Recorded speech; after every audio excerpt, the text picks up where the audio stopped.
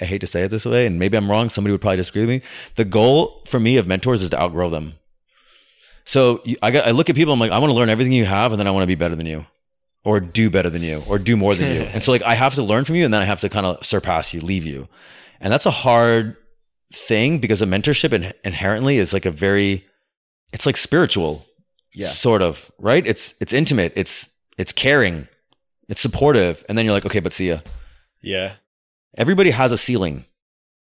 Most people have a ceiling. Let's say that. I shouldn't say everybody. Most people have a ceiling. And it's like, dude, if you get stuck with somebody that has a lower ceiling than you want, you can't, and you won't leave them. Like you can't, you're done. You've now put their ceiling on you. And so you have to look at somebody and say, I want to learn everything I can from you, but then also like, I want to become somebody that can do more. And any good mentor in the world is going to want that for you. They're going to want you to be better than they could be.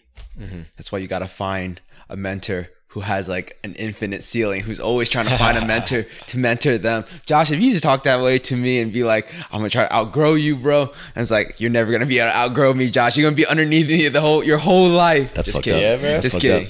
Just kidding. Yeah, you just created a supervillain just now. Do you know that? Yeah, motherfucker. All right, bro. We're going side by side. No, we're going side by side. Not anymore. Hell no. You got messed up. You got messed up. I messed it up for myself. This is the last podcast ever. Yeah. Don't cut that. Don't you dare cut that. Welcome to the Not Genius Podcast. My name is Jesse.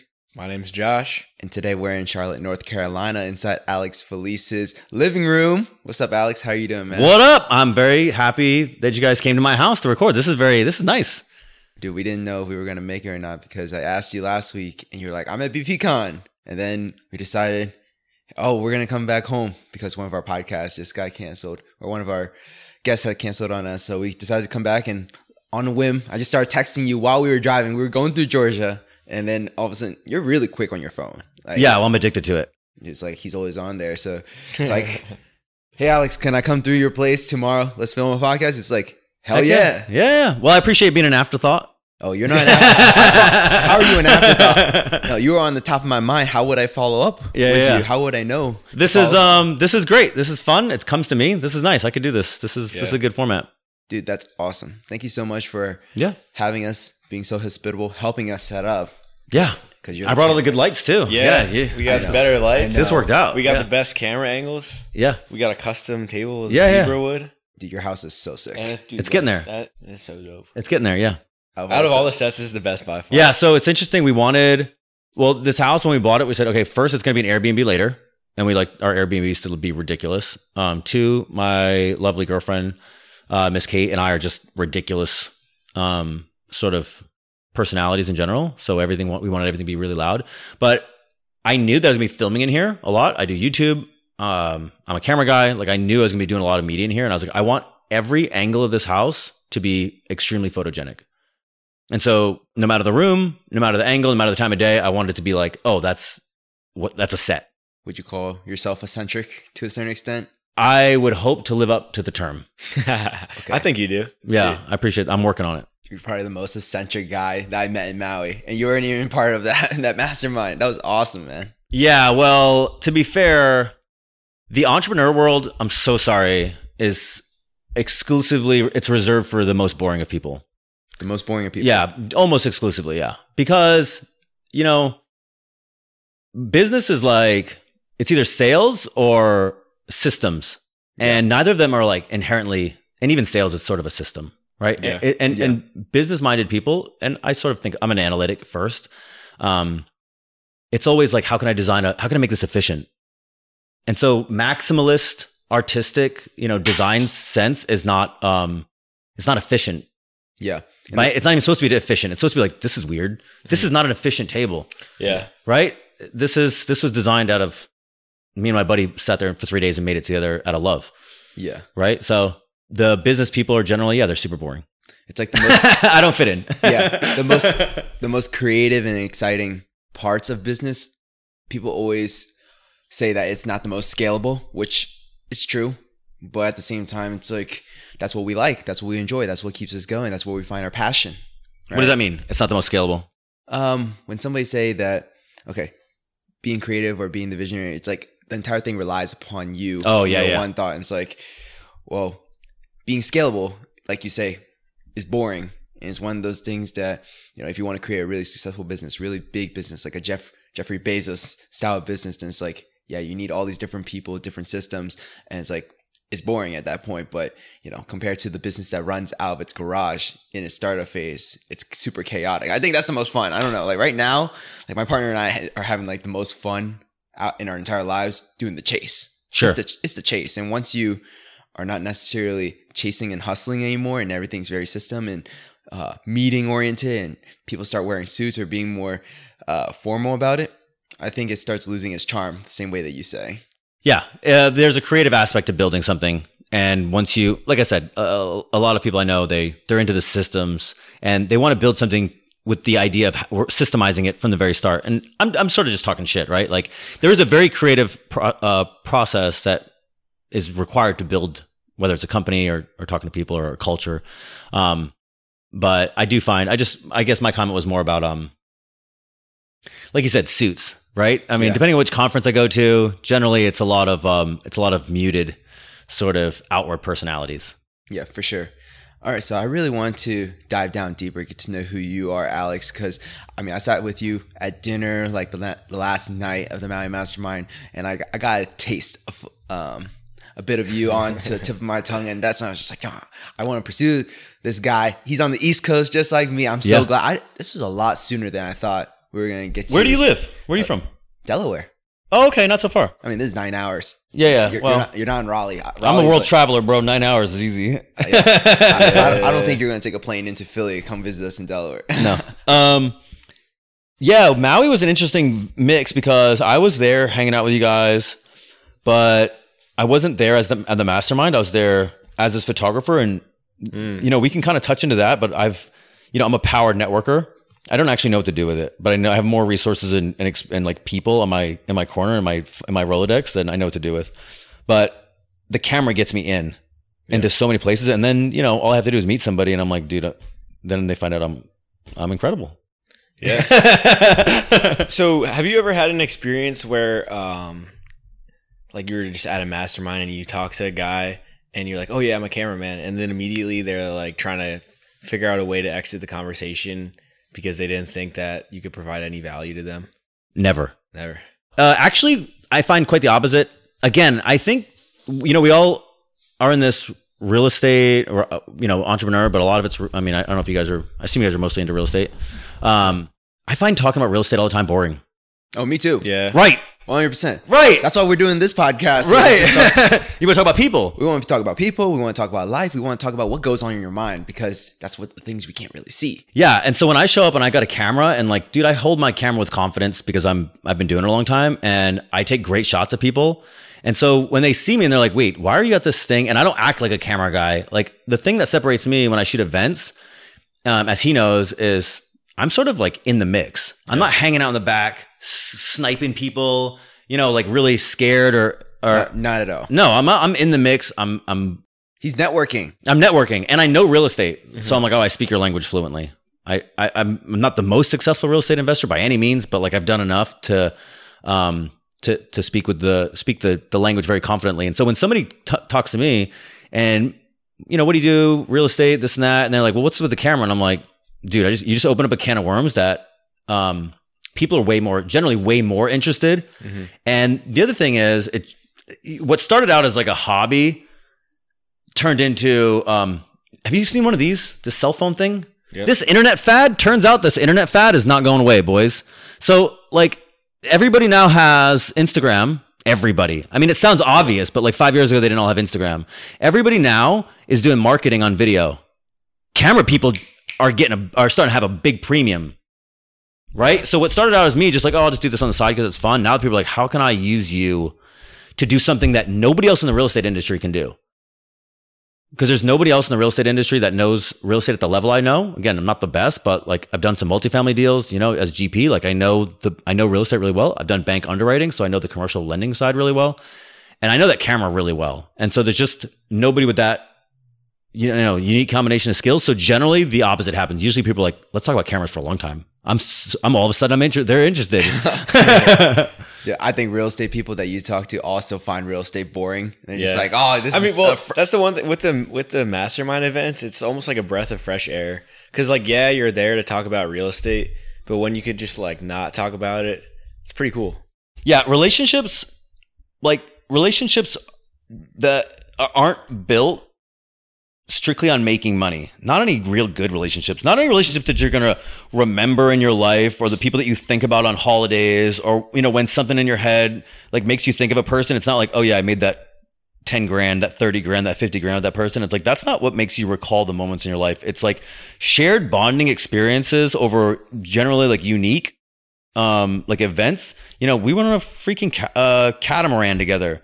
Yeah. Right? It's like, dude, that's way cooler than any like single deal that I've done with anybody else. Like, that's the stuff that you remember, is these, like, you know, snorkeling in Maui. Like I say, people bond over suffering and humor, not making money. No. Making money is, for everybody, is like, it's a medium, it's a vehicle, it's a tool, it's a resource, like all these things, but it is not it's not a meaningful. There's not a philosophy, religion, text that's like, oh, money's the important thing you need to focus on. Never has anybody written that. But suffering does, or money does lead to suffering, or acquiring it does lead to a journey of suffering. If you go on it with other people, you know, it opens up those doors, and it opens up those doors to a deeper, you know, much stronger bond. I feel that way with my business partner. Yeah, if you accomplish something with somebody that's difficult, then yeah, you bond. That's I was in the Army. That's the whole vibe of the Army. It's like, let's go do something miserable together, and then we'll be best friends. Dude, can you give us your origin story? Yeah, you're just talking about like, oh man, so many things, so many different things. You're talking about you being in the Army, and then being GP for real estate deals, and then you're talking about doing this underwriting. Yeah, I'm old, dude. I'm old. That's the problem. Doing the camera stuff now. Yeah. Like, literally, who are you? Yeah. That's funny. I grew up in a small town. I was an apathetic slacker with a bad attitude, and I was going nowhere. So let's see. And then, so I graduated in July of 2001. I turned 18 in August of 2001. 30 days later, September 11th happened. And then October 25th, I shipped off to the Army. Wow. And then the next year I was in Afghanistan. I did 9 months in Afghanistan. Kabul. My gosh. Yeah. What was that like? A little war goes a long way. Didn't mess with your head? Yeah, of course. It was actually a very humbling experience because those people are poor, real poor. And, you know, war is like an interesting, that's a whole other podcast. It's, yeah, it changes you. You know, the military in general changes you, right? So I was 18. So I did that. I did 2 tours actually in Kabul, went to South Korea, went to a couple other places, Turkey. Got out, didn't know what to do with my life, had no skills. The Army, like, dude, like, shooting guns is not a high paying job. Nobody's gonna be like, you know what I mean? Like, nobody's like, oh, you can go be a general contractor. So they're like, hey, you can come back and make a lot of money, but I didn't want to do that. So I basically just putzed around. I sold cars, which I sort of liked. I was good at. It taught me sales. Everybody needs to learn sales. Is that on me? Everybody needs to learn sales. Everybody needs to learn sales. Everybody has to learn sales at some point in your life. Mandatory. Absolutely. 100%. Before going to college, I'm going to tell my kids, or like my future kids, you need to learn sales. Like, if you don't, you're going to get squashed. Like, yeah, I'm not even that good at it, but like, you have to get reps in. You have to figure it out. You have to like get used to being uncomfortable, looking somebody in the face and like talking about money and these uncomfortable things. And like, you know, you just have to learn sales. So I did that for a while and did like reasonably okay with it. But from 2005 to like 2011, I was basically just partying, being an alcoholic. That was not a good time. Selling cars, like just putzing around, doing what regular people do, right? Yeah. Which is fine. I know that story. That's why I feel like I can resonate with people, because I was like a train wreck for so many years, you know? Yeah. And so I'm like, dude, I know what people go through. They go through this month to month, week to week, paycheck to paycheck. They can't wait for the Friday. And then whatever money they're making, they spend it on distraction, let's say. Everybody has a different vice, but it's distraction. And then 2010, I got in trouble, and I was like, dude, I don't want to get in trouble. So I got in trouble. like handcuffs trouble. And I didn't have the money. I had made like $100,000 that year, which was a lot for, an idiot. And and I didn't have the money to pay the legal bills, which were like not that much. And I had to like call my folks and they lent me some money, and it all worked out. But I was like, my parents and we don't have like a super good relationship, like a super deep relationship. So it was not that comfortable to call them and ask them for, even it was a couple grand. It wasn't much. And I was like, dude, this can't happen. I can't be making money and then be pissing it away at such a frivolous rate. And then when I get in trouble, I'm like, there's nobody to blame but myself. And that's when everything really changed. That's when I was like, dude, the answer to life is radical responsibility. And then, so that was like, I was like 31. How old am I now? I'm 39. So it wasn't that long ago. Oh, wow. And that's when I was like, all right, I'm going to go gangbusters on, taking radical responsibility. And like everything is growth mindset now. Whereas before, it's just easy in life to do what your peers are doing. And if you don't choose your peers with extreme care, then you just get what they're sort of doing by default. And so everything turned into like this really, like everything became very deliberate. And, started saving money, started investing a little. 2014, real estate was really depressed. Bought a bunch of houses. Easy. Yeah. Bought a bunch of houses. And then 2019, I bought a multifamily, a 24 unit. In 2019, I bought a 24 unit. 2020, I bought a 52 unit. Yeah. Learned how to syndicate, raised $1.5 million on a 300 person email list on my blog. And then in 2021, I didn't do that much real estate. And then 2022, this year, I basically decided I'm going to travel the world with the camera. So I did like 20 flights in North America and 5 out of country flights I'll do. Inside of that story, what would you say were the several forks in the road that led you to where you are today? Because you mentioned when you were 31, you realized you were quote unquote like pissing your life away. Yeah. Or you felt like, how did you come to that realization? Were you sitting in a room? Were you getting a massage? Or were you at the beach? Or like literally like, how do you come to these thoughts, these deep, deep thoughts? There's a saying, like a smart man learns from his mistakes. A wise man learns from other people's mistakes. It's very difficult to do that. The reality is most of the things that you're going to learn from are your own mistakes. And so I made mistakes. And when mistakes are painful, that's how people learn. That's how people really learn, is pain. Pain? Yeah. Heck yeah. Pain. People, when things are easy, they're not changing. It's when things are like you got to go borrow money, or you can't pay your bills, or you're at home stressed out and you're like, this is my fault. So that was one of the big forks, is 2011. Another one was somebody, I had a mentor. Dude, finding mentors is it's not an easy thing to do, but it can really dramatically change your life. And I had a guy who said to me, I don't even remember who, he said, life's going to be easy when you do these 3 things. You need one hobby that makes you money. You need one hobby that keeps you in shape, and you need one hobby that keeps you creative. And I'm a lifelong gym rat. I'm a little out of shape right now. I had real estate at the time, and I always thought about these as hobbies. I'm not an entrepreneur. I don't consider myself an entrepreneur. So I was never like, I'm going to build this big empire. That was never it for me. It was always like, dude, I want freedom. I'm a free spirit through and through. And I'm sort of deeply rebellious. So I want to live on my terms. So I don't have to answer to anybody else ever. But I didn't have a creative thing, and I never thought about myself as creative, and I never considered myself. And I told people, I was like, oh, I'm not creative, which is, in retrospect, really, really bad negative self-talk. When you tell yourself that you are or aren't something, you're the one who believes it most. And so I told myself I wasn't creative, and then I picked up a camera and I'm like, no, it's just in a way that I didn't realize before. And so I picked up the camera in like 2015, and it was kind of this idea. I'm like, I'm going to buy rental real estate. I'm not going to turn it into a job. I'm not going to get employees. So I'm going to have a lot of free time. Yeah. So I'll start doing cameras, and it shaped my life in ways that I just can't, I couldn't imagine what life would be like without my cameras now. Dude, everything that you spoke, I could literally relate to, because those are all limiting beliefs that have helped me back from growing to the person that I really wanted to be. Like, I literally grew up and I played ukulele, or I played guitar. I self-taught all these things. I had like an interest in them, but I was never good. And because I was never good, I would never label myself as a musician, or I would never label myself as a creative. And even to this day, I'm like, oh my gosh, like I have interest in cooking, or I have interest in skateboarding, and none of those things truly define me.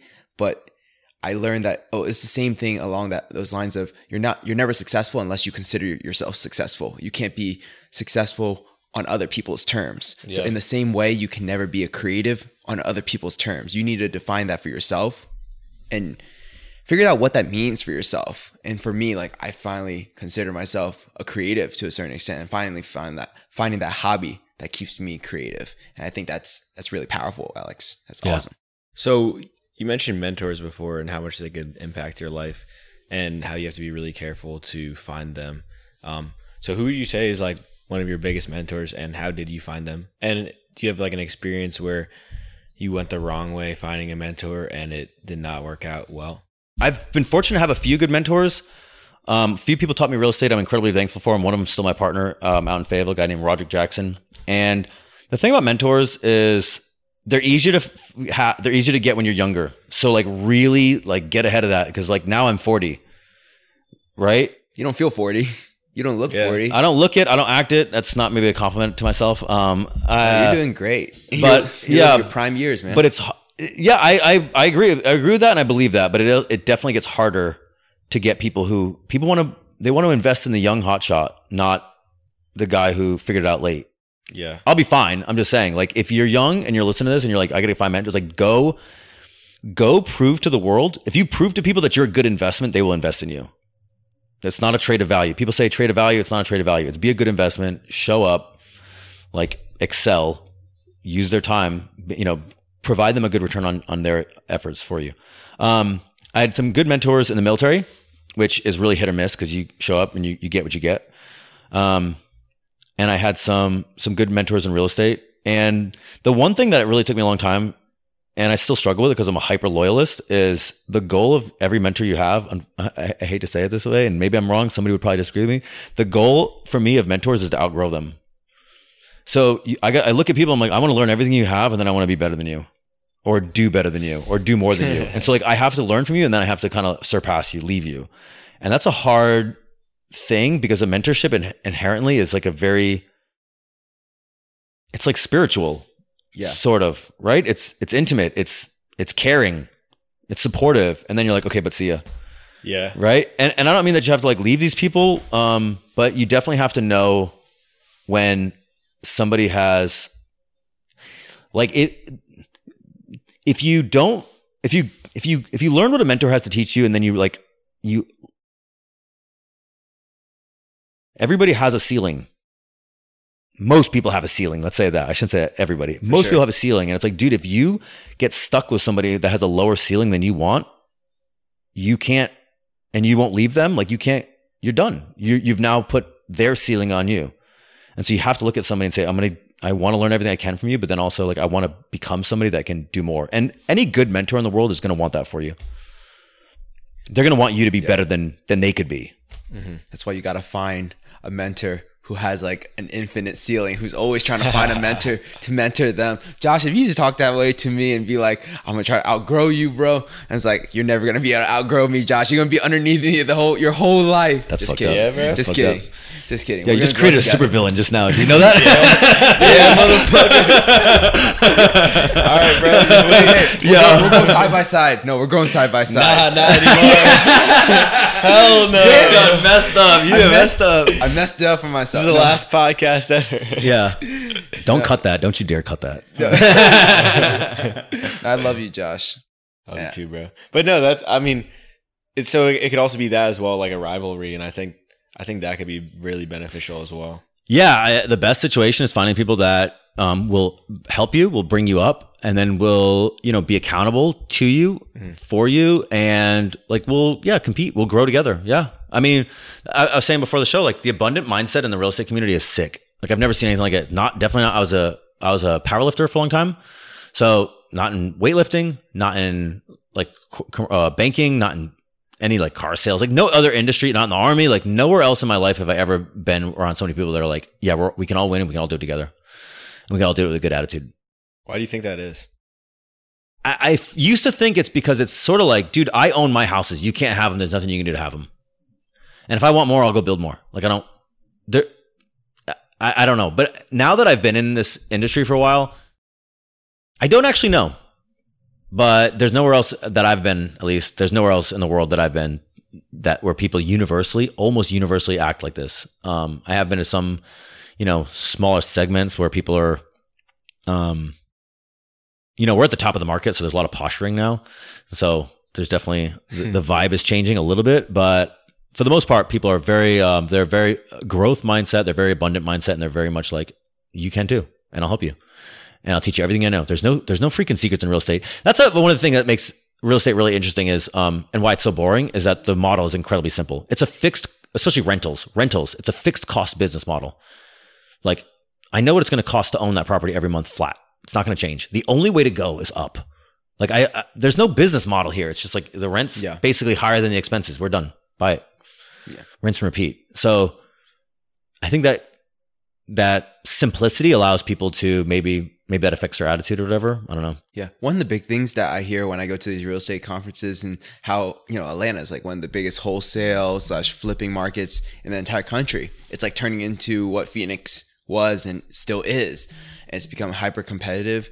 And what people are saying is that, no, I'm not afraid of them eating my lunch. If they're eating my lunch, that's my fault. I need to get better. I need to improve in these ways, and they're exposing all my faults. I'm happy that there are competitors in order to make me better than who I was before. So there's like this healthy balance of competing, but at the same time, self-improvement within your own personal life, within your own business life. And if we were just always comfortable and there was no competition at all, then there would be no excuse for us to get better. Yeah, that's a good point. I also think, I wonder if the internet is changing people, because now, like, I sort of grew up without the internet. Does that make me sound old? Like, now everybody has these cell phones. Like, you can get, if you use your phone right, you can get to really wise, like, Gary Vee is a really great, like, he's a tremendous, blessing to our culture, because he's one of the most optimistic people, and he speaks wisdom, and it's very abundant mindset. And like, that guy's a monster on social. And so you don't really have to be in the entrepreneurial field very long to see these are mentors now. These are our cultural mentors, and they have a really good attitude. This sort of like scarcity sales mindset, this competitive mindset, I think is maybe a culture of the past. And so, I mean, I'm spitballing, I don't know, but maybe that might be why why things are changing, because the reality is this is like, what, 2010? The iPhone came out? This is brand new. Yeah. It doesn't feel new. It feels like I forget what it's like to not have one of these. Yeah. Right? But it's brand new. Yeah. So we're going through a cultural shift, and I don't know how much that sort of thing affects, people's mindset, because you're like, where do you learn how to do where do people learn entrepreneurship from now? Because now everybody's an entrepreneur and an investor. It's very, very popular. Mm-hmm. Yeah. And so, like, where are they learning it from? They're learning it from people who are on the internet that are really loud, and the ones that are loud are the ones that are generally good role models. They're really good. They're speaking a good message. And so I think that trickles down into like, oh yeah, it's not a competition. We can all win. So pertaining to your own like personal growth journey, like, could you speak of what your experience inside the military, like what it taught you? How did you grow from that experience? And then what it felt like to be at the bottom, and then like what it felt like to like be on the rise, and how did you continuously have those mindset shifts? Because it sounds like, you shifted your mindset literally 5, 6, maybe a dozen times. Who knows? Isn't that the point? Life, bro. Yeah. Yeah. I'm brand new. I want to get better. I want to get better always. So I was like 18. I was 120 pounds. I was at the bottom of my local social hierarchy, right? Yeah. I was a loser.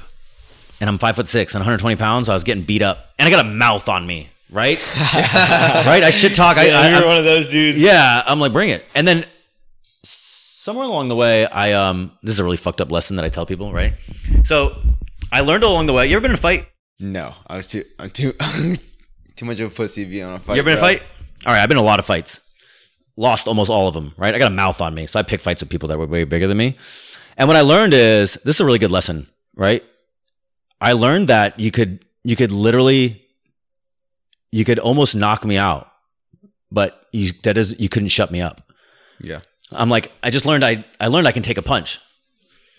And so I'm like, oh, I can really speak my truth forever because there's nothing you can do to shut me up. And so that was a very like empowering lesson to learn early. I mean, you got to take a hit, but you get a black eye for a few weeks. It's no big deal, but you can speak truth with almost no permanent consequences. It took me a while to like, use it powerfully. Like as a kid, I was just antagonizing people. Just right? to antagonize them? Yeah. To learn how far you could push somebody. Oh my God. So you were the bully. No, I wasn't a bully. I'm like an insurgent, right? I'm like How's that? like somebody who's trying to bring down the system, right? I'm like prodding, right? I'm pushing buttons, right? I'm an antagonist. So, but okay, so the army, like they beat a lot of that out of me, right? Because it's not, they don't do well with rebels, right? You got to kind of conform, which is good and bad because it brought me structure. But the army taught me like, I'll give you an example. So right when you get in, they ask you if you want to go to airborne school where you become a paratrooper. It's something like 20-30% of the U.S. Army becomes a paratrooper. And it's a big deal to us. You get a red beret, a maroon beret, and you go to different units. And I mean, you get to jump out of airplanes. I don't want to jump out of airplanes. Right? Have you ever? Yeah. Yeah, bro. Okay, let me tell the story. Yeah. So, but I'm 18. I'm like, I don't want to jump out of airplanes, bro. I'm scared. I'm terrified of heights. Right? I have a height phobia. I can't even go on a ladder. Like I can't. Yeah. Right? There's like a piece of paint up there that I got to touch up. I'm like, oh, it's a nightmare. I got to get on a ladder. This is so scary. Right? I can't do it. But I'm like, okay, I'm 18. I joined the military. Like I did this thing that my friends literally looked at me in my face and they're like, you're not going to go to the army, dude. Just give it up. Like stop telling people you're going to do it. You're not going to do it. And so like, then I did it. And so now I'm here. I'm like, right now is the time to exceed what even my own expectations were. Meaning like joining the army is like one step. I'm like, yeah, but how far could I go? Right? Could I have gone Ranger? Could I have gone Green Beret? Probably, but I didn't care. But at the moment I was like, I want to go to this airborne thing. Right? And so I jumped out of airplanes and it turns out I did it because I wanted to conquer this fear. But it turns out with phobias are like it's like a bio-evolutionary thing. Like you can't defeat a phobia. So I'm just petrified to jump out of airplanes, and then I was doing it anyways, and I hated every moment of it. But it taught me an interesting lesson. It's the same thing with the fights, right? It's like you don't want to be fearless. You want to be courageous in the face of fear. You know, you're going to be afraid of things. That's never going to. I don't know. I'm afraid of things all the time. And so the answer isn't like to go find things that you aren't afraid of. The thing is, yeah, I'm afraid of it. I'm going to do it anyway. And that's what the army really taught me. And then by the time, you know, the army is a very simple life. It's very structured. It's very regimented. It's very, they manage expectations well. You sort of like in the first 4 years, you pretty much, especially if you deploy, like you got a gist of what you're going to get for the next 20. And I was like, yeah, I'm good. Right. It's not a meritocracy. You can't get better by trying harder. You kind of have to just, it's a time and grade. You kind of just have to do your 20 years and you'll get paid what you get paid. There's really not much like deviation from everybody who's been in 10 years is like an E6 sort of thing, right? It's not exactly accurate, but it's pretty close.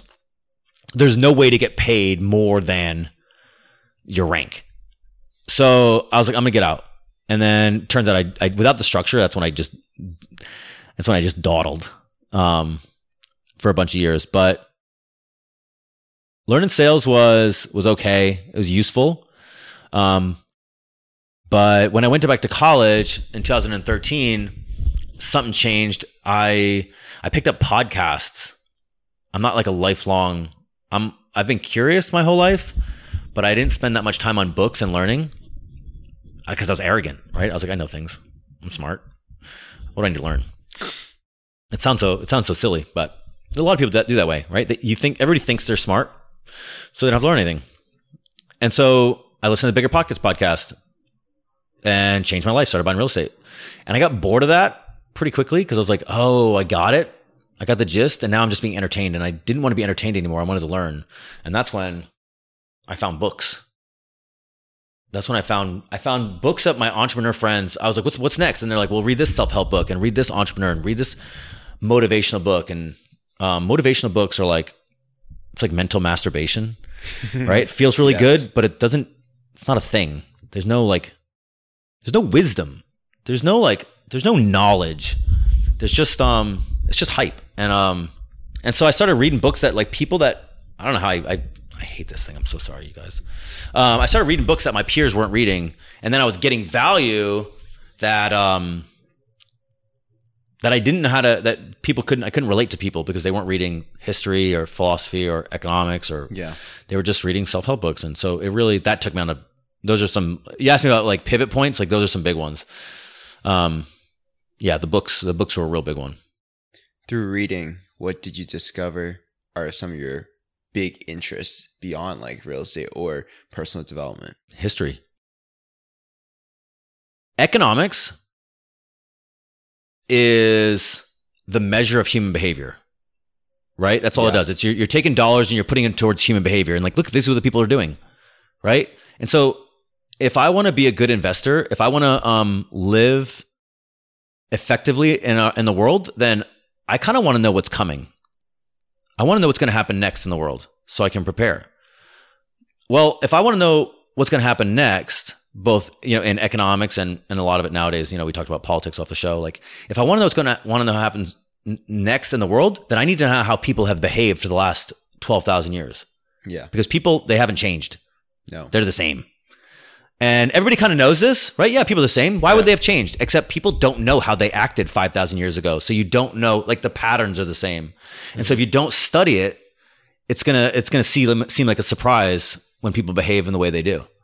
And so for me, reading history has taught me more about people and than any like self-help, any like business book. Business books are like highly, how do I say it? Like anecdotal. It's like, it's your experience. Mm-hmm. And so, one of my favorite business books is by a guy named Lee Iacocca. He's dead now, but he ran, he was in charge of, he was a vice president of Ford in the 70s. And then he became the CEO of Chrysler. He invented the minivan. He invented the Mustang. Yeah. Like back then he was like the business guy, right? Before like the entrepreneurial age. But like that business book wouldn't really apply today because the culture is all different. But if you read history, if you read anything from, we talked about some of the books, right? Anything from the last century, you can go Karl Marx and Leo Tolstoy, or you can go farther back and you can do the Stoics and you can do Sun Tzu, and they're saying a lot of the same things. Yeah. And when you start realizing, especially if you're an analytic type person, who my girlfriend calls it, we collect data points. I'm like, I just want more information to confirm deeper things that I think I already know, and like, and that sort of idea. And so when you start reading things like, oh, I figured this out, and then it turns out I read something that they figured that out 2,000 years ago. Yeah. I'm like, okay, that's potent. That's something to that. What's so important about that? And so when I started reading history, I started to realize what is information and what is knowledge. Yeah. Right? What is like, hey, that's useful for today. It's sort of like, one of the popular things is the Burr method. Yeah. It's like, dude, that's not ancient. That's not going to last. Like, it's good for now, but you have to learn something else because that time is going to pass. Something else is going to be the thing, right? If you read business books and they don't talk about social media, it's like, dude, you're done. You sunk. The world changed. You have to be on social media to do all your marketing now. And so, and even then it's like, you can tell me Instagram and you can tell me Facebook and you can tell me Twitter and TikTok, but it's like, dude, in 10 years, I wonder if half of them will still be here and you'll have something else. You'll probably all be in VR. Yeah. So is that what you're preparing for right now? VR? I don't know what it's going to look like, but it's coming. Yeah. 100% it's coming. Yeah. So it sounds like more of the things that you study is more of on the human psychology side and tying it to how does that affect the things around us, or how does that affect the world, and not so much like what was prevalent to that period of time, such as, I don't know, like TVs, newspapers, all these things are temporary and they only adjust to the time. So even beyond VR, we don't even know what can be beyond VR. Yeah, we live in a simulation now, don't you know? We live in a simulation now. Yeah. Tell me about it.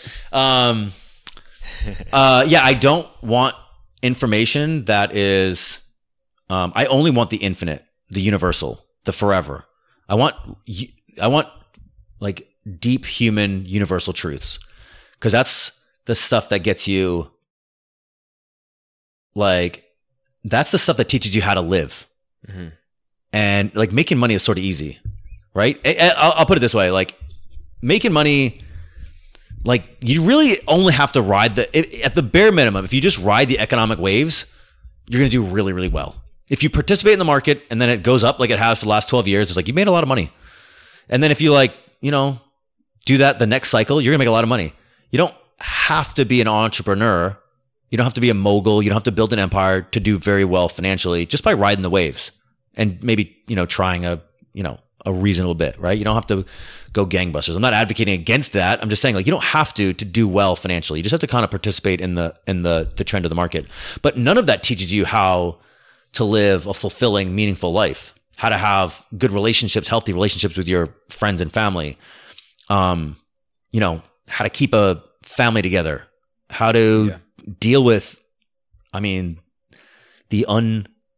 unfaltering unfairness of life, that, the pain, the inevitable pain that's coming when, friends and family get hurt, sick, things change, etc. Like none of the business books are going to teach you how to deal with the real problems of life. And so when I look at human wisdom, when I look at books that are old and I'm like, okay, this is what people are doing over history. These are the mistakes they make. And these are the things that they do to either survive or like get through those mistakes.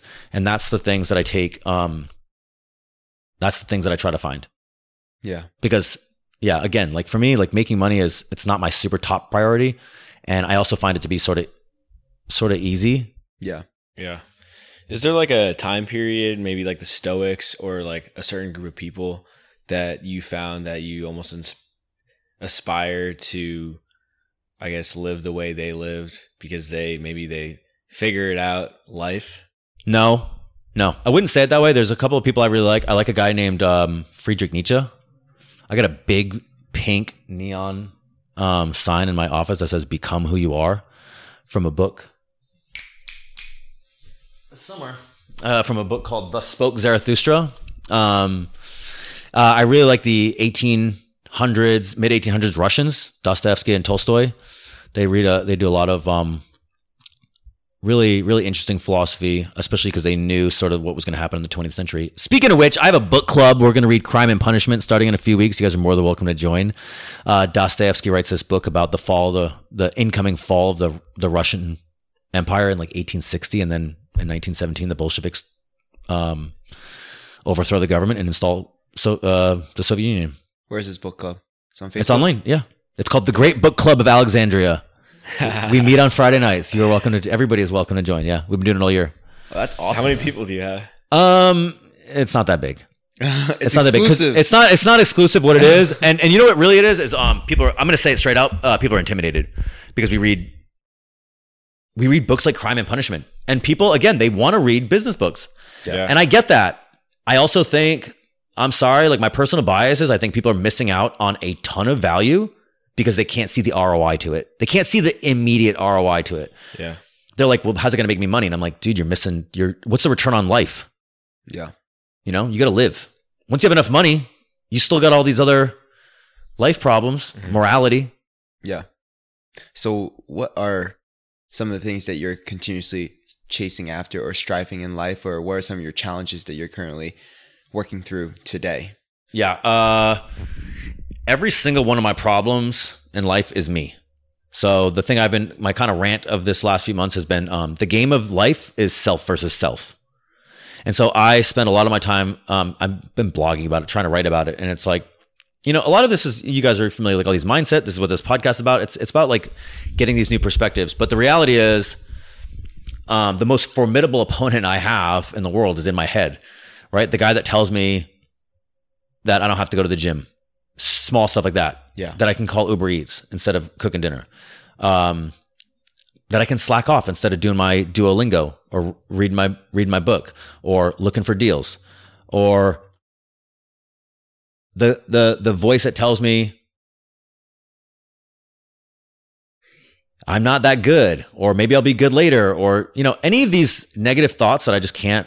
I don't know. Everybody experiences their inner dialogue differently, so I can't speak for everybody, but I know there's a large probably portion of population that are fairly neurotic, and they're like, they have some roommate in their head that's like, just so you know, you're a piece of shit, right? All the time. Yeah. 39 years of that. It gets really old, and so that's the thing that, not that not that I haven't made a lot of advances in being able to like confront this, but now I'm spending a lot of time trying to articulate it, because it's one thing to sort of feel something that you're changing. It's another thing to be able to express it, and then also to be able to express it like coherently, and then maybe put it into a piece of put it on paper so that somebody else can read it and get usefulness out of it. That's a very difficult process, and so that's sort of what I've been thinking about most lately, is trying to get that out. So what are you doing practically to overcome these challenges that you describe? It's a good question. I think all the things that we talk about, it's not the question is the balance, right? I'm not going to be perfect. I'm going to slack off. I'm going to skip the gym. It's going to happen. The question is, to what level can you do it without the negative feedback? And so some of it is like, I know that I need structure in my life. I don't like structure, but I do really well with structure. And so finding out how to create a good structure that I like, and that I sort of get bored every 18 months and quit whatever I'm doing.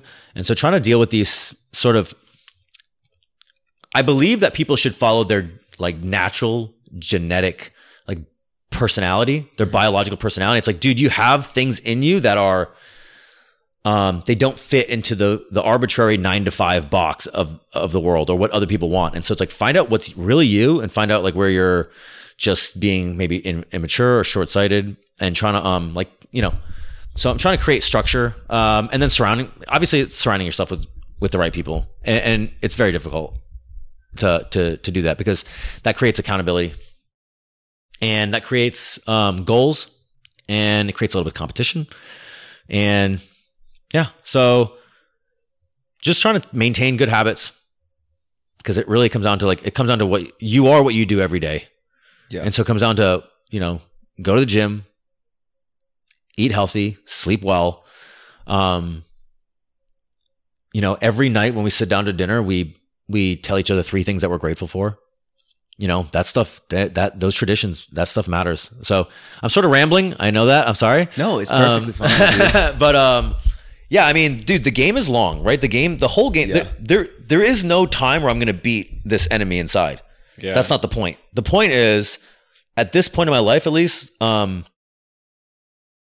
I talk about it this way, I know that it sounds like, I wonder if it sounds like, oh, Alex has demons. But the reality is, I'm in a position where I can actually help other people. Like, I've sort of conquered the bulk of it. Now it's more like, where is your ceiling? Like, how far can this thing go? Yeah. Based on what I want, which is not always, to be some big deal. I don't care. But how can I live my way to its maximum capability?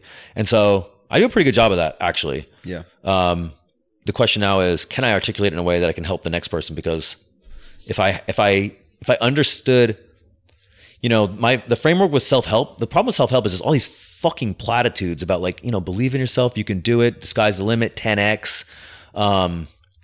It's like these platitudes, but it doesn't go to, it's just one framework. And so for me, I don't think about the world as like, oh, if you have a good attitude and you're optimistic, you can do well. And I'm like, yeah, that's true. But also like, dude, the world is unbelievably unfair. And whatever situation you were born into is the one that mostly dictates how your life is turning out. And you didn't get to choose that. And you probably didn't even figure that out till you were 20. And then at 20, you realize, like, for me, like I said, I have this guy in my head he's just beating me down with negative. He does 2 things. He does negative self-talk, and he makes me make bad decisions. And so I think about the framework of like, it's a mortal enemy. Yeah. It's a mortal enemy. And so I don't want to do like motivation. I want to prepare people for combat. Mm-hmm. And maybe that's the army in me, but I'm like, dude, get ready. Like, life is tough, and the only way to beat it is to be tough. Yeah. No, I think everyone has that. I think everybody has it too. And I'm just not arrogant enough to say they do, because I don't know how other people's brains I work. definitely have that. It sucks because it's like, I'll be doing so good, and it just keeps coming back. And it like, I don't think that'll ever be gone, unfortunately. But like, that's just the reality of, I guess, like my makeup as a human. How old are you? I'm 21. Yeah. It started really negatively affecting me when I hit like 35. Because then I was like, oh, It's so much now. Really? Yeah, because now it's not.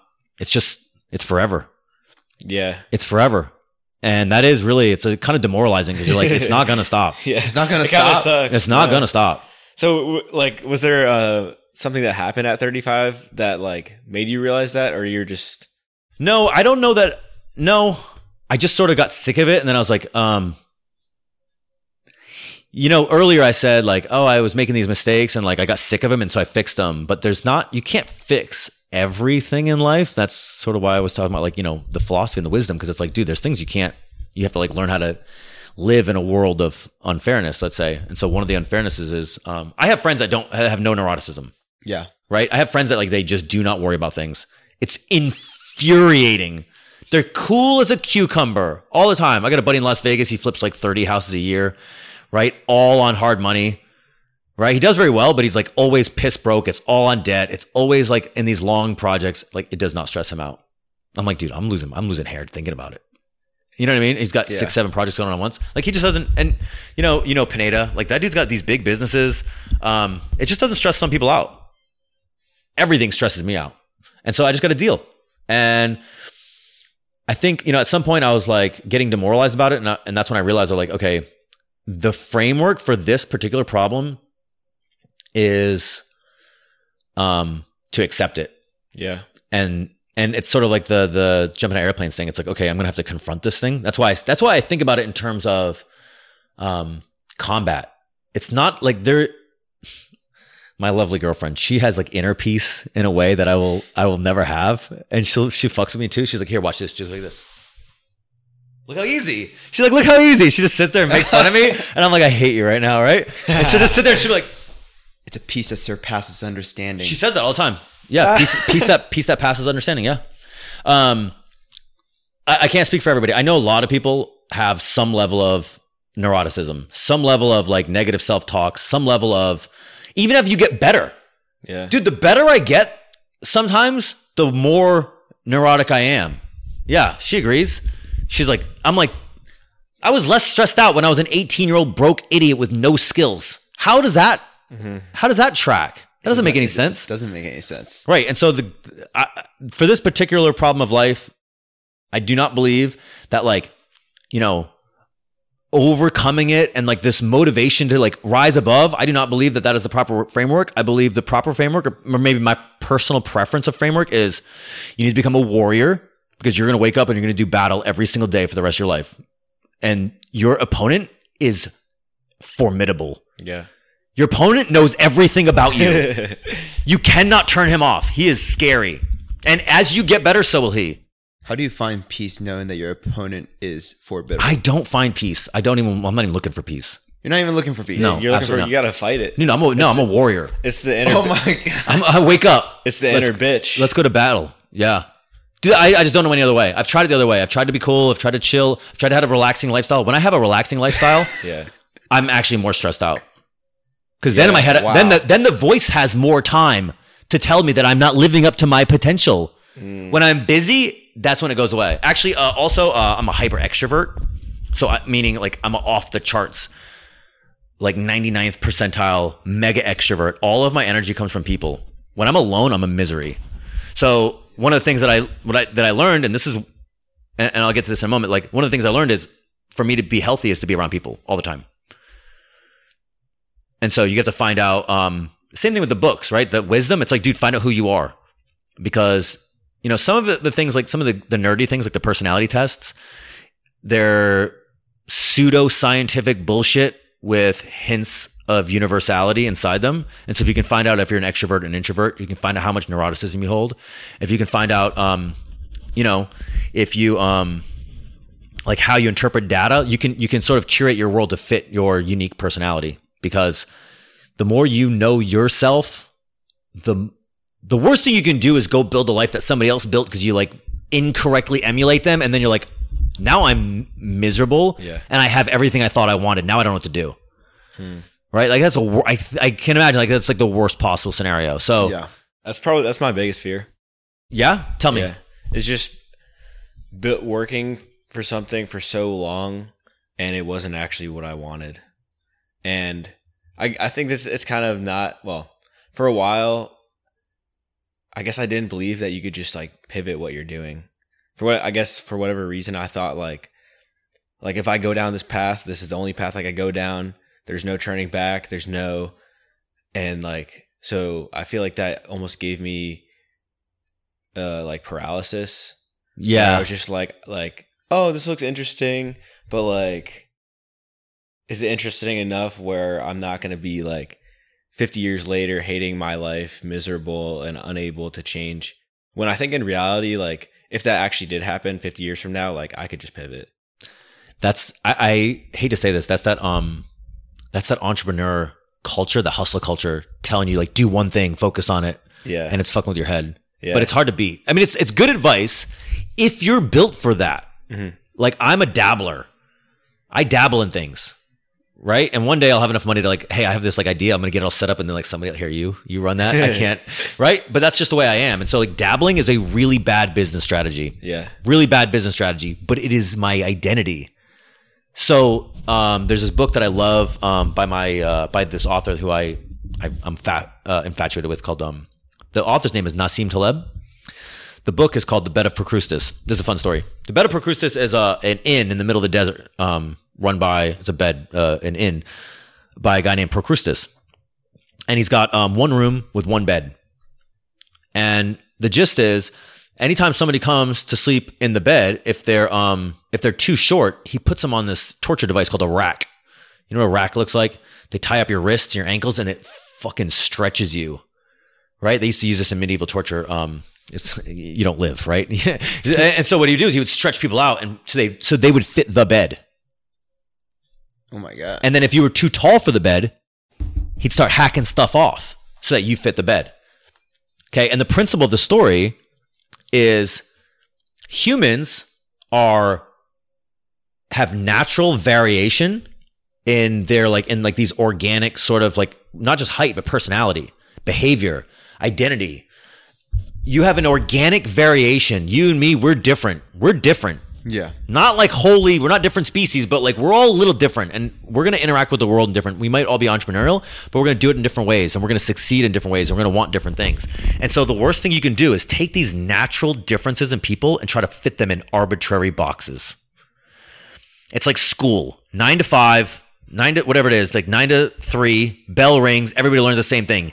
Terrible way to teach people. I don't learn in a classroom setting. I didn't learn that till I was 30.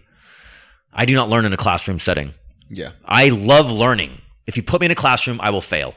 I won't go. Right? And so I say all that to say, the best thing you can do, dude, is like have the humility, the courage to be like, yeah, I know that's what all these successful people are telling me, but it doesn't feel right. Mm-hmm. And so I'm just not going to do it. I'm going to pivot. I'll go do something else. I don't care. And you can come back to it. Yeah. And like this idea that you're going to miss out on success because you didn't, fuck that. Like you'll be like, you'll get a lot better. I think you'll get farther in life by like following the organic, like what's right for you rather than what's right for some douchebag on the internet told you that you're supposed to do. For sure. Yeah. What do you feel like is your current North Star? Like, what are you following? Where are you trying to go? Who are you trying to be? I'm trying to be me. Yeah. I don't want to be anybody else. There's definitely like people who I like. Taleb is one. He's a contrarian, right? Whatever you say, he's like, find a way to disagree, right? He's very against the grain. I love that. So I'm very contrarian by nature. Investors like Michael Burry, who predicted the 08 crash, like those guys. I love those guys. Who's the Peter Schiff, right? He's a lunatic, but even Kiyosaki right now is gone way off the deep end. But he's also very wise if you can get through his if you want to do practice of signal versus noise, go listen to Kiyosaki because there's a lot of noise in there, but there is a lot of signal in what he's saying. What do you mean by that? Signal versus noise? Kiyosaki is not a doom and gloom doomsday predictor thinking the world's going to end. He knows we're at the top of the market and it's going to crash. And so he's like, the end is near. And then like when things crash, he's going to be like, the opportunity is upon us, boys. Let's go. Right. And so he seems, if you're just watching him on a surface level, you're like, oh, that guy went off the deep end. He's like, no, he's marketing, he's selling, and he is saying the appropriate message for the time, because the market will crash, and he'll be like, yeah, I've been saying it for 5 years. Yeah. So and then buy my book. and then he's selling a new book. Yeah, he's selling a new book. He came on our podcast to sell his book. Yeah, he was just on Patrick Bet-David's Valuetainment doing a speech for like 20 minutes, or they were somewhere. A rant. Oh, did you see? No, but I just know him. Oh, right? no, you just know how he's like. It's just crazy, just going on for 20 minutes. Dude, I think that guy is he's a really good example of we live in this culture where everybody says financial freedom. Well, I really want to make it clear that financial freedom is supposed to be actual freedom. Yeah. Right? Freedom to live the way you want to live. Freedom to spend the time on the things that you want to spend time with. And freedom to say the things that you want to say, because there's he's 60, he's filthy rich, right? Yeah. And he's got a big personality, and he can say whatever he wants to say, and he exercises that. And people go, oh my God, he's like, he says some, like, he dabbles into politics, right? He dives right in, right? And he says all these like supposedly polarizing things. And I'm like, dude, that's the dream.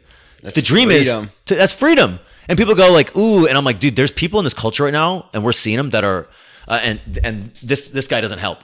This guy does not help, right? It makes people conform to what's trendy and popular. So now people, I think, are very afraid to say things that are outside of the norm. And so I like Kiyosaki more now than ever. He sounds like a lunatic. I don't agree with everything he says, but I appreciate his approach. It's not, he pulls no punches. Dang, that's the first time I've been hearing that, because I'm just like, the way that he speaks and sounds like a lunatic are things that make me not like him more, even though, like, yeah, sure, he does like stand for freedom and he does speak out his mind, and sure, we can like agree to disagree, but it's just like, sometimes I'm not sure how calculated he is with the words that come out of his mouth, in order to be received better, right? Yeah, he's 60. I don't think he cares. Yeah. Yeah. Len, when you hit 60, he's 3 times more. Here's what's gonna happen. 3 times older than me. Yeah. So here's what's gonna happen. In 20 years, hopefully I'll have Kiyosaki money, and I got a mouth on me, and the world will change. The world and the things that we talk about and what's acceptable to talk about 20 years ago is not the same that it is today. And so in 20 years, I'm going to say what I think, and people are going to be like, oh, Alex, he went off the deep end. And I'm like, no, I didn't change. You guys changed. Yeah. Right? If you look back into our culture 20 years ago, Kiyosaki wouldn't even be he sounds like Carlin used to say stuff like this. George Carlin, old comedian, right? He was very much like a complainer, let's say. Right, but he was one of the best comedians. Now he would never make it. Right, the world changed. Does that make sense? Yeah. So I'm not putting him up on any kind of pedestal. I mean, we just kind of touched on him, and I wanted to make that little point. But I don't want to go way back and answer your earlier thing. I no longer look at anybody and go like, I want to be like them. I now look at more people and go, who do I not want to be like? That's a way more effective strategy, I think. And that's good. What happens is I narrow down, I whittle out. I'm like, here's the population of people. It's like, okay, well, I got rid of 98% of them. So now I know what I really, it starts to really narrow down. You're like, okay, what do I like? Oh, all these people I like, they're all contrarians. They're all like, the general gist is like, my general opinion sounds so fucked up. The general opinion of life is like, okay, everybody but me is an idiot. So whatever everybody else is doing, I'm going to do the opposite, and that'll probably be the way to go. And that's not, it's not actually that arrogant, but like that's the sort of gist. And so I find people in the world that are contrarian by nature. It's not everybody, but it's some people.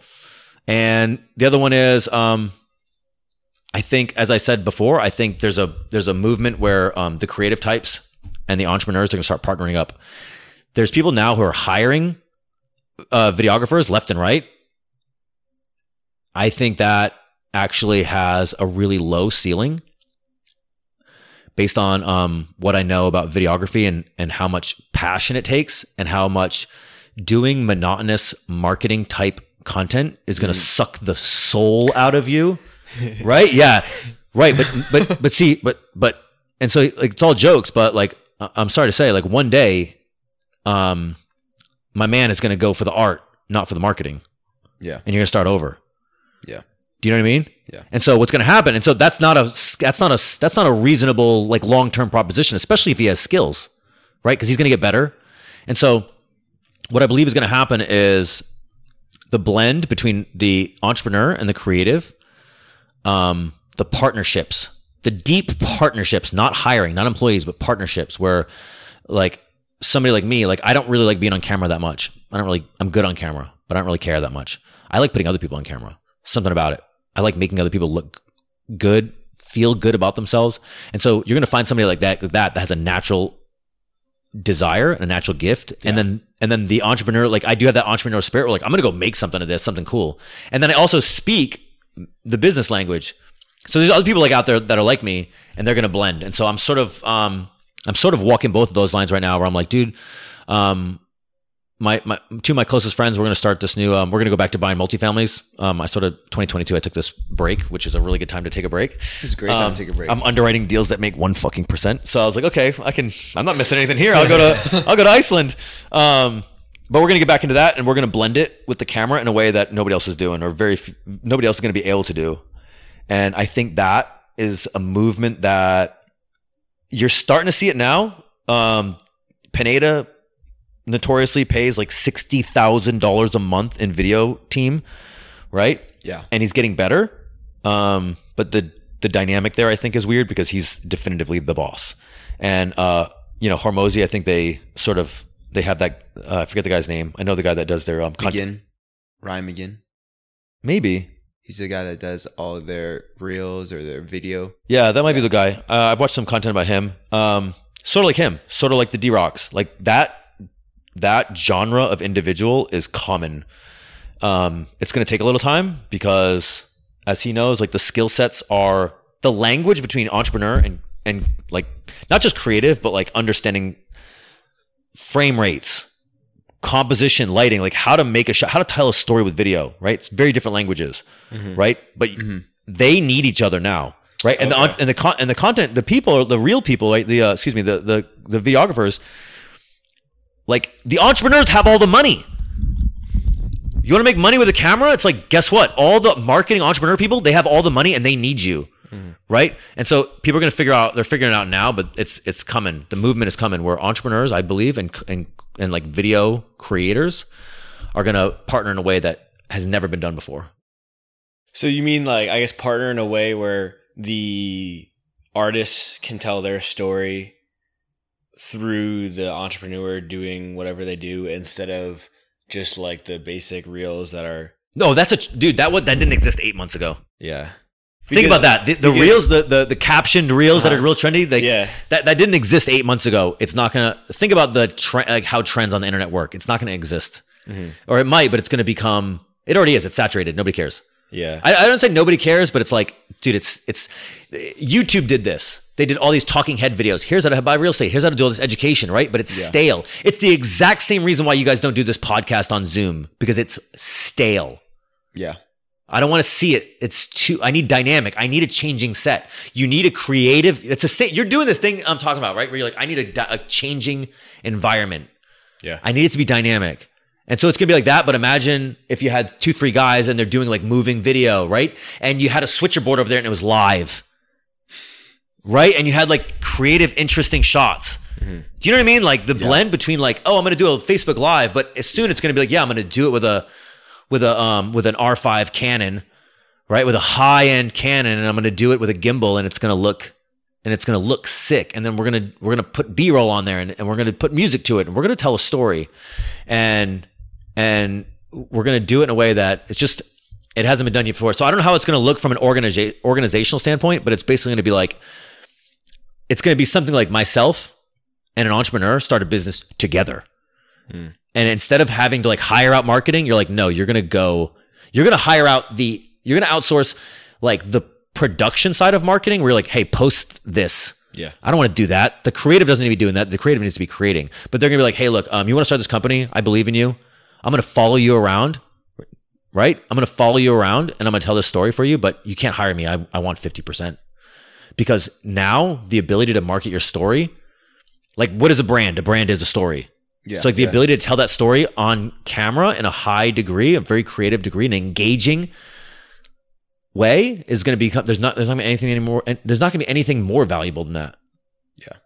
I've already been talking about this with Caleb. Honestly, I was Yeah, just like, dude. bro, this is it. Like, you gotta leave your job. I mean, the problem is right now. The problem is it's actually a very high dollar value skill set, right? I don't know what you're paying him, but I know you're not paying him enough. Oh, easily. I know that. Yeah. He knows it too. Yeah, he knows it. Well, but it's so weird because I talk to all these entrepreneurs, right? And like they're starting to like pony up cash, but the reality is because the marketing is so like it's such an abundant, like, dude, you need to post 3 reels a day. That's so much work. Yeah. It's so much work, and then it's so much focus, and then it's so soulless to do like the same talking head reels every day. Yeah. So what needs to happen is like somebody needs to follow you around while you guys are working and create them on the spot. And like tell the story ongoing throughout the day where it's like, dude, you can't afford that as a small business owner. You can't. Dude, I'm a couple of grand a day. And then that's only for like, oh, you hired me for 3, 4, 5 days. It's a couple of grand a day. Okay, fine. The problem now is when you get somebody who's actually really good, like me, now you want to buy my freedom? Well, now it's prohibitively expensive. So what's going to happen to avoid all this is they're going to be like, I'm going to give Caleb equity. So like, Caleb, you're going to scrounge, but like, we're going to build this company together. And now you have a vested interest in a way that few people have done before. That's what's going to happen, I believe. Mm-hmm. Because the camera skill set is getting more and more valuable. And like, not even just the equipment, which is expensive, but also like, you know, how's your like gimbal work? How's your drone work? Like this stuff is coming. Yeah. Right? Like the tools and the way to tell stories is evolving. So yeah. I think that is, that's sort of, I'm walking both lines right now because I mean, I still love real estate. We're going to buy more multifamily in the Southeast. But I'm never going to give up my camera. And I thought about it as just like a hobby, like a creative outlet. And now I'm like, dude, I get calls every single day. They're like, you want to fly to Texas? You want to fly to Maui? You want to fly to Iceland? Do you want to come to Guatemala and tell stories for our entrepreneur, for our group? Yeah, I will. Sure will. Yeah, that's freaking awesome. Yeah. Sorry, that's a long rant. No, that was really good. And Caleb's going to be really happy. Yeah. Because he's like just doing soulless work right now. Yeah. And I could definitely see it wearing on him. But I guess my question would be, do you have any advice for like this media team in ways that we could make Caleb's job less soulless? Yeah, you need to learn how to use the cameras. Okay. Yeah. So here, that's a really good question. So here's what's happening. The entrepreneurs are like, I need a camera guy. I don't want to learn anything about cameras, the creative process, what the software, you don't know what that guy does. I'm willing to bet you probably don't know like his process, what it takes, how long it took to learn. You don't know anything about that. But if he learned what you know, like about real estate and like that, it would help you out a lot. If you had him, you're like, okay. So like when I go on set, right? When I talk to people and I develop content for them, I'm like, don't say that because the investors aren't going to want to hear that. You want to say this instead. You want to talk this way because I know the language, and so I can bring and that's how I get into rooms like the Maui Mastermind, right? Because I speak that language, and I'm like, okay, I know how to talk to this guy. I know your sort of field, right? If the entrepreneurs would learn a little bit about content production, cameras, then you would know how to use them better. Mm-hmm. Right? And a lot of it is like, dude, everybody has one of these. You can create content too, right? And some of it is like, do you know how to use the phone right? Do you know how to do the edits on the phone? Do you know how to make a composition, right? We spent 10 minutes making that shot, right? We spent 10 minutes making that shot to make sure that it was symmetrical, lined up. And that's stuff that the entrepreneurs, they don't think about. They just like, oh, I got the phone, I got the content. And I'm like, dude, you're missing the entire creative piece of it. And so I think the creatives are never going to make more money than the entrepreneurs. But until like the people who sort of find the way to blend both sort of languages the best are going to do the best. Does that answer your question? Yeah. Sort of? Yeah. It's happening now. Like you're seeing it with the captioned reels, right? It's high quality videos. They're framing them up. But it's not going to last. I mean, I'm already seeing, I know some entrepreneurs that are doing it like, you know, YouTube's a much better example. Yeah. Right? YouTube, who's that guy? Ines, the guy that does the high-end luxury mansions. Yeah. He right? has the tours. Yeah. Dude, that guy has a production, like a 3-guy team of like, they are good producers. Now that's not like, it's not a creative, I don't want to take anything away from those guys. It's not that it's not creative. It's their specific sort of vibe is high-end luxury. So it's a very clean, look, but they know how to compose a shot. They know how to color grade. They know how to timing and music. Like they are a creative team with a guy who's selling real estate, right? Then there's other people like them that are doing it. But yeah, it's coming. It's coming fast. It's really interesting. When I go to the wholesaling conferences, there's probably 20 other people with like personal camera people following around. Really? Yeah, it's coming fast. Do you know who Ben Mala is? Yeah, I do. How do you feel about that? Like, is what he does like similar to what you think is coming, or? Dude. So like, he does a vlog. Yeah. He does a vlog. Yes, but I don't know the relationship, right? I mean, you can pay somebody to do a vlog, right? But the ceiling is way higher. The possibilities are way higher. One of the best guys on YouTube is a guy named Peter McKinnon. You know Peter McKinnon? Yeah. All the video people know Peter McKinnon, right? He's the guy. Go watch his content, right? Go watch his content when you're done. And when a Peter McKinnon lines up with a Gary Vee, the game is over. Wow. That's going to be where I think the future is going to go, is we're going to have like somebody hyper creative that has a personality too, that can tell a story about like a pair, a team, a partnership, and like we're going to build a company together. We're going to tell it on camera in a way that's like cinematic quality, not just vlog. Like, oh, I'm carrying a camera around, but like, no, dude, we're gonna like B-roll and like super. Well, yeah, but also B-roll, music, but not just like, but like know how to tell an arc. Yeah. Right? What is the old story? Like, who are they? What do they want? Why can't they have it? What did they try that didn't work? And then how eventually did they overcome? Yeah. Like storytelling, like indie movie creators mixing with entrepreneurs. Yeah. So are you currently in the pursuit of creating a relationship similar to what you describe as a Peter McKinnon to a Gary Vee? Yeah, there's been a few people that have wanted to hire me full time, but the problem is, again, the problem is, if you want a lackey, you can probably afford a lackey. If you want somebody who's going to be a partner, they can probably afford to tell you no.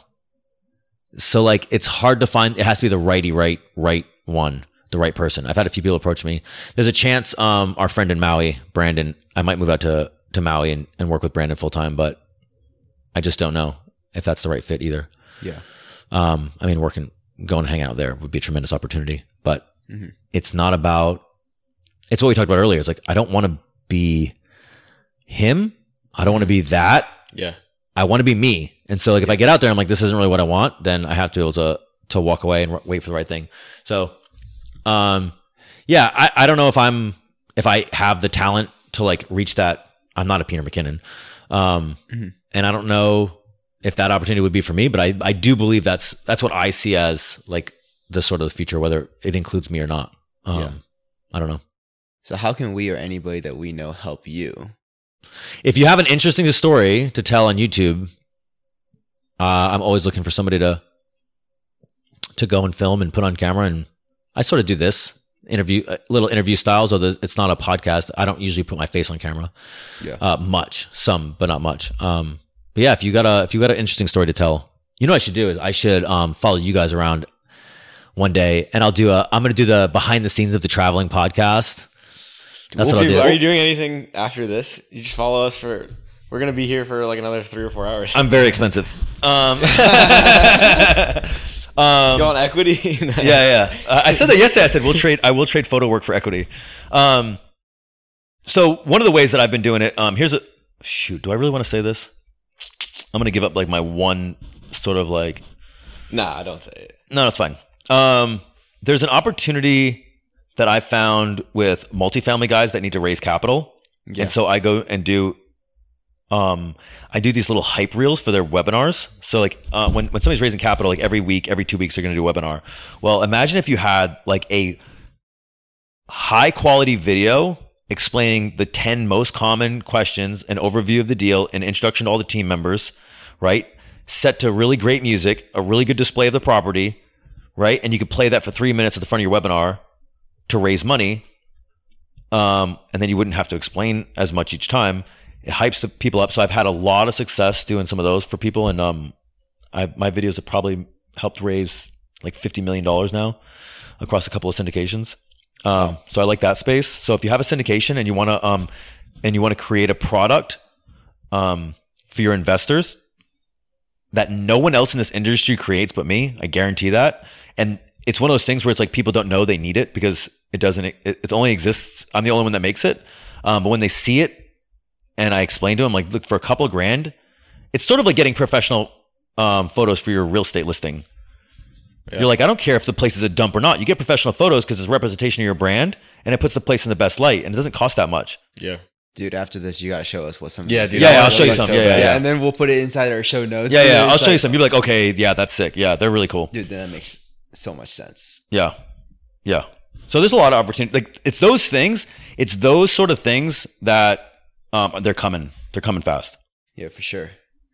So, you have any last remarks? So I guess, like, besides people having to suit up for combat, yeah, and entrepreneurs having to partner with, well, in the future potentially partnering with camera people, is there any other things, like any advice you'd like to give to just a person like yourself that I guess struggles with the voice in their head? Yeah, blanket advice. Dude, read, write, go to the gym every day. You do those 3 things, like, you're going to be pretty much, you'll figure it out. Write what? Everybody writes something different, but if you write, it helps. Like, writing helps you articulate the thoughts writing helps you get thoughts out so you can stop thinking about them. That helps. Yeah. Writing helps you articulate thoughts that you have that you're like, I think about this all the time. It's like, consolidate it. And then writing also helps you get thoughts out that you're like, oh, this is such a good idea. And then you write it and you figure out, you're like, oh, I don't know that idea as well as I thought I knew it. And so I'll abandon that idea or I have to reformulate it. And so it just helps you organize your brain and get stuff out. It also helps you communicate better. So writing makes you a better communicator. So yeah, writing and reading are like equal. You have to do both. Yeah. Whether it's journaling, whether you blog, whether you just write for yourself. I have a Google Doc list of, I have probably 20 books worth of, like, wow. 20 books worth of content that the world will never see because I just don't care. It's not for the world. It's just for, like, what about this? So yeah, read, write, go to the gym. Take radical responsibility. That's a big one. And pay attention to who you hang out with. Like, you will become who you spend time with. Yeah. And every day you hang out with people that you're going to become like them. And 5 years goes by real fucking quick. Yeah, but I mean, those are, like, it sounds so cliche, the generic advice, but it really is like life. It's like the ancient wisdom. Like, life is not complicated. Yeah. Travel. Get out of the country. You ever been to the country? Yeah, I've been out of the country. Yeah, where you been? Been to Vietnam, but that was like before I was 10. I haven't traveled out of the country in my adult years yet. I've been to Costa Rica and Panama. Yeah. Go see the world. If you shook hands with every single American, 350 million people, you would have only met 4% of the world's population. I had no idea. Yeah. The world's a huge place. Like, getting a big perspective, it makes for a very healthy, existence. Yeah. I'm rambling. I didn't have a good answer. So I'm like, here's some decent stuff. Yeah. That was good. Yeah. That's the thing. I mean, you touched on it before, but, like, there's not a whole lot of, like, a lot of these things are, like, reoccurring. And it's just like, I wasn't really expecting something brand new that I never heard. And I don't think there really is anything to it. It's all, like, basic things. And if you follow it, then, like, you should have a good life. Yeah. A lot of people, like, the Stoics are really popular right now. And they have they have a good, like, sort of, what did this guy, Vitaly, I just read his book, Soul in the Game. Vitaly Katsanesin. I had him on our podcast. That's a great book. Check that book out, Soul in the Game. But he was like, he really likes the Stoics, and he's like, dude, it's just like a guidebook for life, the Stoic way. Mm-hmm. It's not my favorite way. I sort of, I'm not a religious guy, but I sort of like Old Testament sort of like principles, and what's funny is that so many people that think they have figured things out, but they don't know history, don't realize that they're spouting off things that humans have known for 4,000 or 5,000 years. Gary Vee is a perfect example of this. Like a lot of what he spouts is like Old Testament Judaism. Yeah. Right. He's like, life is unfair. Suck it up. Right. The only thing you can change is you. I'm like, that's biblical. Yeah. But he doesn't know that. But but when people hear that, they're like, oh my God, that's good advice. Right. As you were saying, you're like, these are these ancient sort of like, that's funny you say that, because I started like getting into, I guess, reading self-help books and personal development. And then I started going to church again. And I was like, wait a minute, this is all the same shit. Same shit. Yeah. It's people who, this is my problem with sort of self-help is it's people who haven't read that are now teaching. Yeah. Right. And so, there's a lot of teachers in the world these days. Really, it's very frustrating. You get on TikTok and you can learn from any moron 20-year-old with a TikTok, and they'll be happy to teach you something that they don't know about. Right. And so we learn from memes, and we learn from headlines, sound bites, and we learn from TikTok, and we learn from the hilariously underfunded public school system, right? 25-year-olds teaching kids. Go read something written by an adult from 2,000 years ago that has stood the test of time, and you'll find out real quick why. Like, how many books didn't last 2,000 years? Yeah. How many books have gone out of print? Almost all of them. Only a handful stick around. And so if you can find a book that's like 100 years old or older, like usually what's in there is like hardcore valuable. For sure. Yeah, do that. So if people were to, get a hold of you, reach out to you, talk to you more about content or media or the things that you have talked to us about, how can they get a hold of you? I think Instagram is probably the easiest way nowadays. Yeah. Sure. Alex Scott Felice. That's awesome, man. Easy. If you want to hear about my real estate journey and like a lot of other stuff, I have a website called brokeisAchoice.com. And so I've been writing on there for a long time, and I have all my real estate deals, and I have a lot of mindset stuff. I haven't really updated it that much. I think I'm going to change the name of it, but brokeisAchoice.com. If you're a military, active duty, or veteran service member, I have a podcast called Military to Millionaire. That's you? Oh, you're that guy? Do you know Military to Millionaire? Yeah. Yeah. I'm the co-host. Yeah. Oh, that's crazy. Really? Dave Perret. Yeah. He's my buddy. I didn't even realize who we were interviewing today. Yeah. Are you fucking with me right now? I do a lot of stuff, so I'm easy to get a hold of. Happy to talk to anybody, help if I can. Oh, thank you so much, Alex. I really appreciate it. Dude, thank you guys. This is fun. This has been the Not Genius Podcast. Signing out. Peace. Peace.